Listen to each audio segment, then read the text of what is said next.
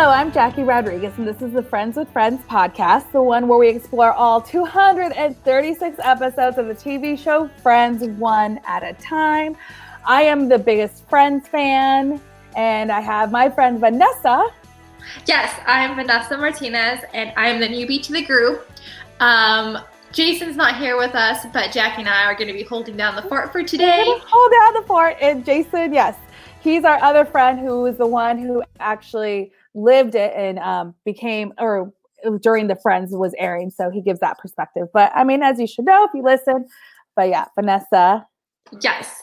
So we are on the 56th episode, the one with the giant poking device. Season 3, episode 8 premiered November 14th, 1996, with 28.7 million viewers. Jackie, give us a plot overview. Yes, so this is the second episode that I said that is very Janice and Chandler centric. So we ended the last episode with Joey seeing Janice kissing her ex-husband, the Mattress King. And so we pick up right from there. He tells Chandler and they decide to break up. Rachel and Monica babysit Ben, and Phoebe reluctantly visits the dentist because she is afraid somebody is going to die every time she goes. That's pretty funny, Phoebe's whole scenario. I mean, I don't like going to the dentist just because it's a dentist. Yeah. But just, I don't know. She's Phoebe. She's Phoebe. I mean, I have a confession. I haven't been to the dentist in so long. I hope your parents aren't listening to this. I know. It's been so long, and I hate it because I've been traumatized because when I was a kid, I got so many fillings and cavities that it just like that drilling noise. It traumatized me so much. And I just remember laying in there and my mom holding my hand and seeing they had TVs on the ceiling, it was a children's dentist place. And it's in like, it brings me back to that. So I haven't been in a while and I should really go. So I get it. Yeah. I had a bad experience with the last dentist that we don't go there anymore. She was just horrible. She was really rude to her staff as well. And we were just over it. Yeah. I've only had one very good dentist, like very gentle. He was very nice. I'll eventually go back to him. Eventually. Well, at least people don't die like Phoebe says, like when you go. Poor Phoebe. I mean, but good thing nobody died. Nobody died. But the episode is the one with the giant poking device because they think that ugly naked guy died across the way because he wasn't moving. And I thought that was funny. And that was cute, the way that they gathered all of the chopsticks and poked him across the way. And then they showed the big belly. They never show his face, but they show the big belly and them hitting it. And I thought that was hilarious. But why chopsticks, out of all the things that they could do? And then number 2, we obviously see a close-up of the stomach, and he's clearly breathing. I mean, they could have told him to, hold his breath for 30 seconds while they get that close-up shot, because him breathing totally gave it away. I know. That he was okay, I guess. Yeah. But, I mean, we do find out that he was okay. Yeah, he was okay. And it's so random that they chose, the ugly naked guy to kind of break Phoebe's curse, So, and I liked the little throwback to the Frankenstein. He's alive. Like the way that Phoebe said that line. I liked that little throwback to that iconic line. Yeah, but one of the biggest things in this is Chandler finds out about Janice cheating after Joey breaks the news to him because Chandler's thinking of buying her pearls, and Joey says, not so fast. She doesn't deserve them. Yeah, and it's hard because, at first Joey and Janice didn't they still don't get along, but at least, they reached amends where he can be around her for a whole day. We saw that happen earlier. And so taking that and hearing that from your friend, you're like, well, you don't like her anyways. You want us to break up. But then he's really sincere about it. And I think Joey does this in a loving way. He doesn't want to do it, but he knows he has to because it's, you can't keep that secret from your best friend that you live with, and it's sad. It's sad. He's so happy until he's not, Yeah. I mean, and I'm kind of happy that Joey told Chandler, he gave him the advice, hey, she's coming out of divorce and she has a kid. It's not the same as if, it was just another guy. Yeah. She has a foundation with him. Exactly. And how Chandler brings back to his own experience growing up, like when he is breaking up with her, he's saying to Janice, I will always look at that guy. Like, that's the guy. That's why we broke up. So I like that they use that and they weave that his own backstory into it, that he doesn't want to be that guy. And it's very mature. Like, Chandler grew up a lot in this episode because of the way he brought it back to his own experience, and he did the right thing. Yeah, and I don't feel like I've seen that serious side of Chandler when he's talking to Janice, telling her, hey, look, you need to go back to him. Yeah. His Chandlerness comes out a little bit when he says, I'm just joking. Don't, But it's very serious, very like, you know what? No, you need to go back to him. Yeah. Yeah, it's very grown up of him and very mature of him. And I like that development of him in this episode. And he's just a good guy. I like Chandler a lot. He's just a good guy trying to do the right thing. So yeah, good. I thought it was funny when he confronted Janice about it, and she was hyperventilating, so he gave her a little brown paper bag. Yeah. And she was just breathing in it. Uh-huh. And I mean, you could tell her like it was breaking her heart too, having to let Chandler go because she liked what she had with him, but she couldn't keep doing what she was doing. And again, you see here they're confronting a serious subject, and they make it funny with the paper bag. Yes, and the receipt inside, and she's handing him the receipt. The 12-pack of condoms. Yes. Serves me right for buying a 12-pack of condoms. Yeah, so I mean, it's sad, but life goes on. And I was reading that this is the last time we see them break up in all of yeah. I mean, the sincere, like, official breakup. Yeah. Like a sincere breakup. Like, you'll see some more of her. Yes, you are right. I had to think about that for a little bit because we do see more of her throughout the series, but an official breakup. Yes, this is the last time.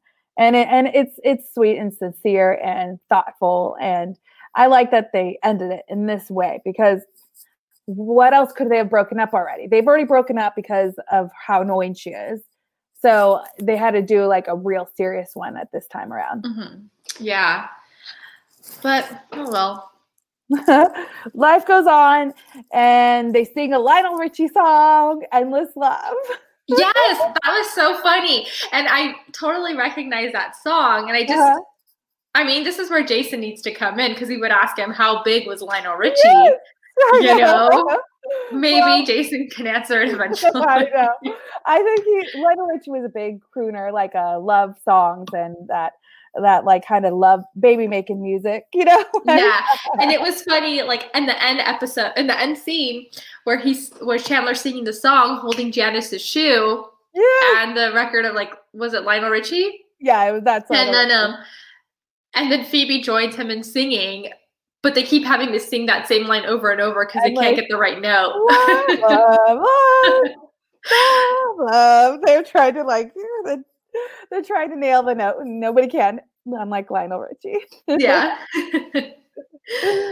No, but poor Chandler. But he'll be okay. But I will see him go through it with the next couple episodes as well. Let's take a quick break, and then we'll come back to talk about Monica Bang.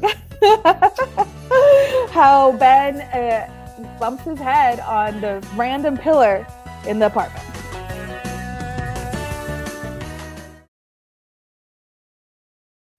Achieving a gorgeous grin from home isn't a total mystery with Byte Clear aligners. Just don't be surprised if all of your sleuthing friends start asking, "What's your secret?" Begin by ordering your at-home impression kit today for only $14.95.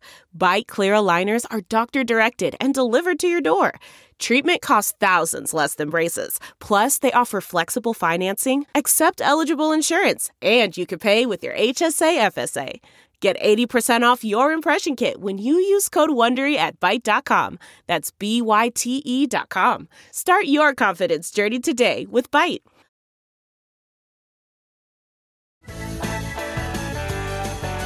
And we are back. And in this episode, we finally see the pillar, and I referenced this before. It's like, oh, that has something to do later, and then this is that something.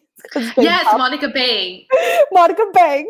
But here was my thing. In a previous episode, I questioned that structure and why it was there because it looks really out of place. Yes, yes. So I kind of wonder, why was that there? Yeah, and maybe this is like one of the writer's inside jokes because it is. Maybe other people wondered that at that time, and it is random, and then they make a joke out of it, and where Ben bangs his head, Monica bangs Ben's head on it. So maybe because I also noticed it's not in every episode. It's not. It's just random. So why Monica Bang I don't there? know. Yeah, I don't know. And this is the thing too, like we're in Ross and Rachel's relationship. They're like serious, they love each other, and this is the second time that they address the kid stuff, like when Ben first was held by Rachel like a football, she's all, this is how I hold a football. Well, now this is taking it another step. Can you babysit him and take care of him? And then Ross goes straight to Monica to do it, because Ross has to go into work. And then Monica's like, I'll be here. Don't worry. And Rachel's like, hey, I can do it. And so I like that Monica is the one that bangs Ben's head on the pillar. Because she's the reliable one. But it's funny that it happened to be his sister because it's like we've babysat. And I've had, thankfully not huge mishaps, but like little ones where, my niece or nephew hit their head and, you're watching them. And it was an accident. So, but I think that's funny. And the way that they try to hide it up too by getting a stuffed animal's raincoat and hat. I know. It's Joey's rainy day bear. Joey's rainy day bear is not funny.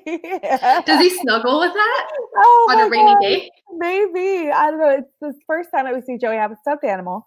This won't be the first. This won't be the last time you see Joey with a stuffed animal. Is referenced later on in the series. And Mr. Joey, Mr. Macho Man, and he has a stuffed animal that he sleeps with. I thought that was cute. Yeah. And it was just, they put the hat on him. It's like, oh, you taking him whaling? Like, no, yeah. I really didn't think that Monica or Rachel was going to tell Ross about Monica Bang. Yeah. Yeah. And did you see also when Ross confronts Rachel about it? She's like, I didn't. I watched Monica bang Ben's head on there.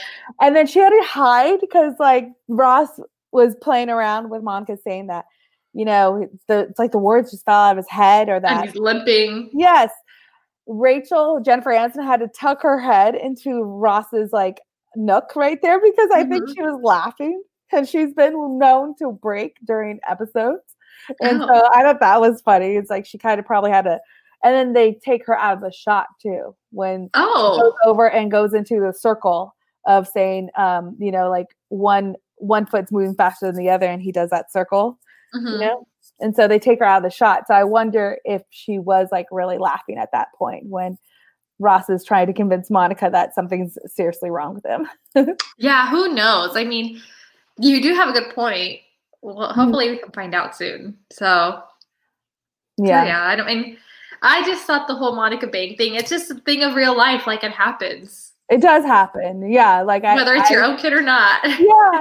Well, and I've babysat too before my non-nieces and nephews and relatives and stuff. And it is scary because they are kids. You have to watch them all the time, like Ross says. But, they do have accents where like maybe you're using the restroom or, like you don't hear something and you have to be careful. And so it's a lesson learned for Monica and Rachel as well. But they don't really move on from Rachel's discussion of whether she can handle kids. They kind of just leave it. Yeah. Do you think Monica was excited to babysit Ben because she wanted kids of her own? I think she just is. She's the mother of the group. So she's always been maternal. So I think that's something that is given. And of course she's excited because it's her kid. She even says that. She goes like, how much I love that kid, and then Ross bangs his head on the pillar. Oh yeah. And that's how it ends. That's just how the conversation ends. And again, like, when are we going to see this beam again? We should count how many times we see the beam. Yeah, I really want to know the backstory to that beam because it's just really a random thing. Mm-hmm.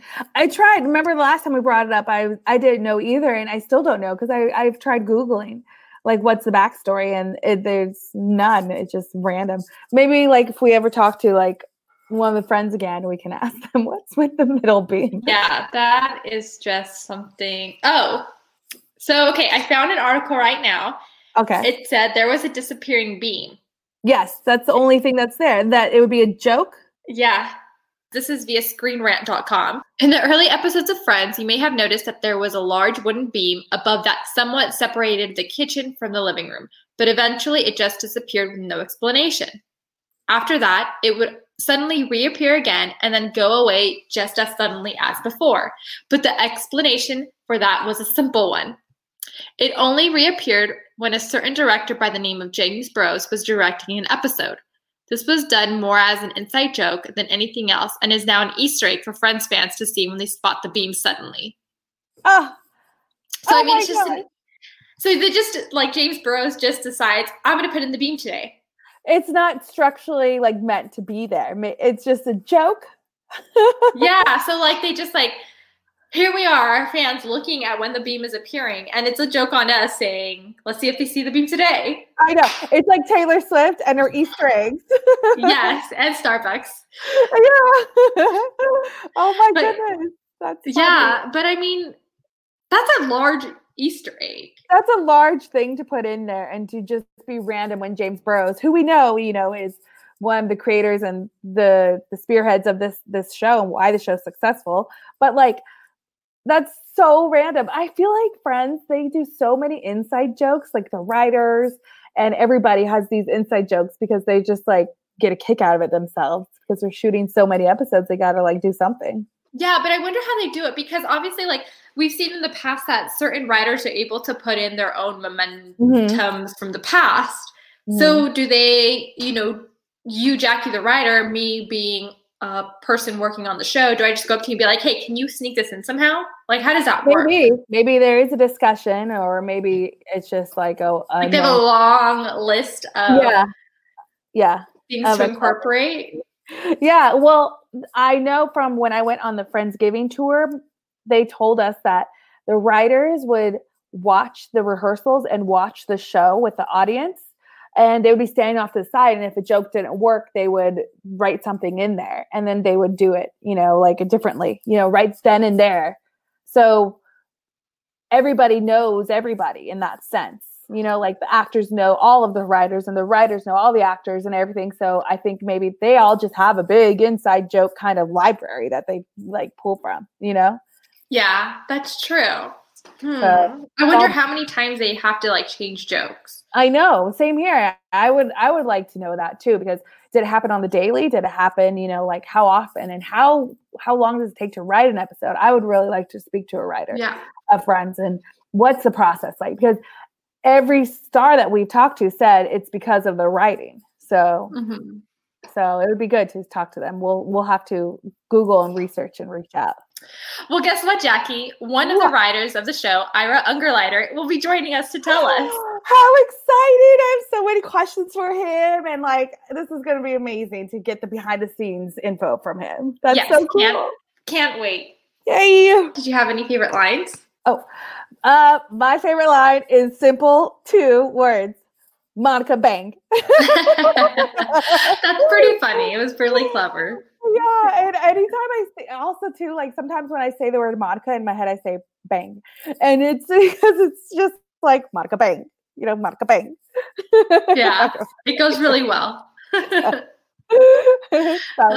didn't really have any favorite lines. Yeah, in this episode. Yeah, I was just more focused on the beam. Yeah, the beam. And again, this is a very Chandler evolving episode. So I really like that bit. That was my favorite part of this episode, is how Chandler kind of grew up, evolved. And, is this the end of Janice? I mean, we know for sure. We know because we know that she's going to come back. But I like how much he evolved in this. I wonder how she comes back. As you said.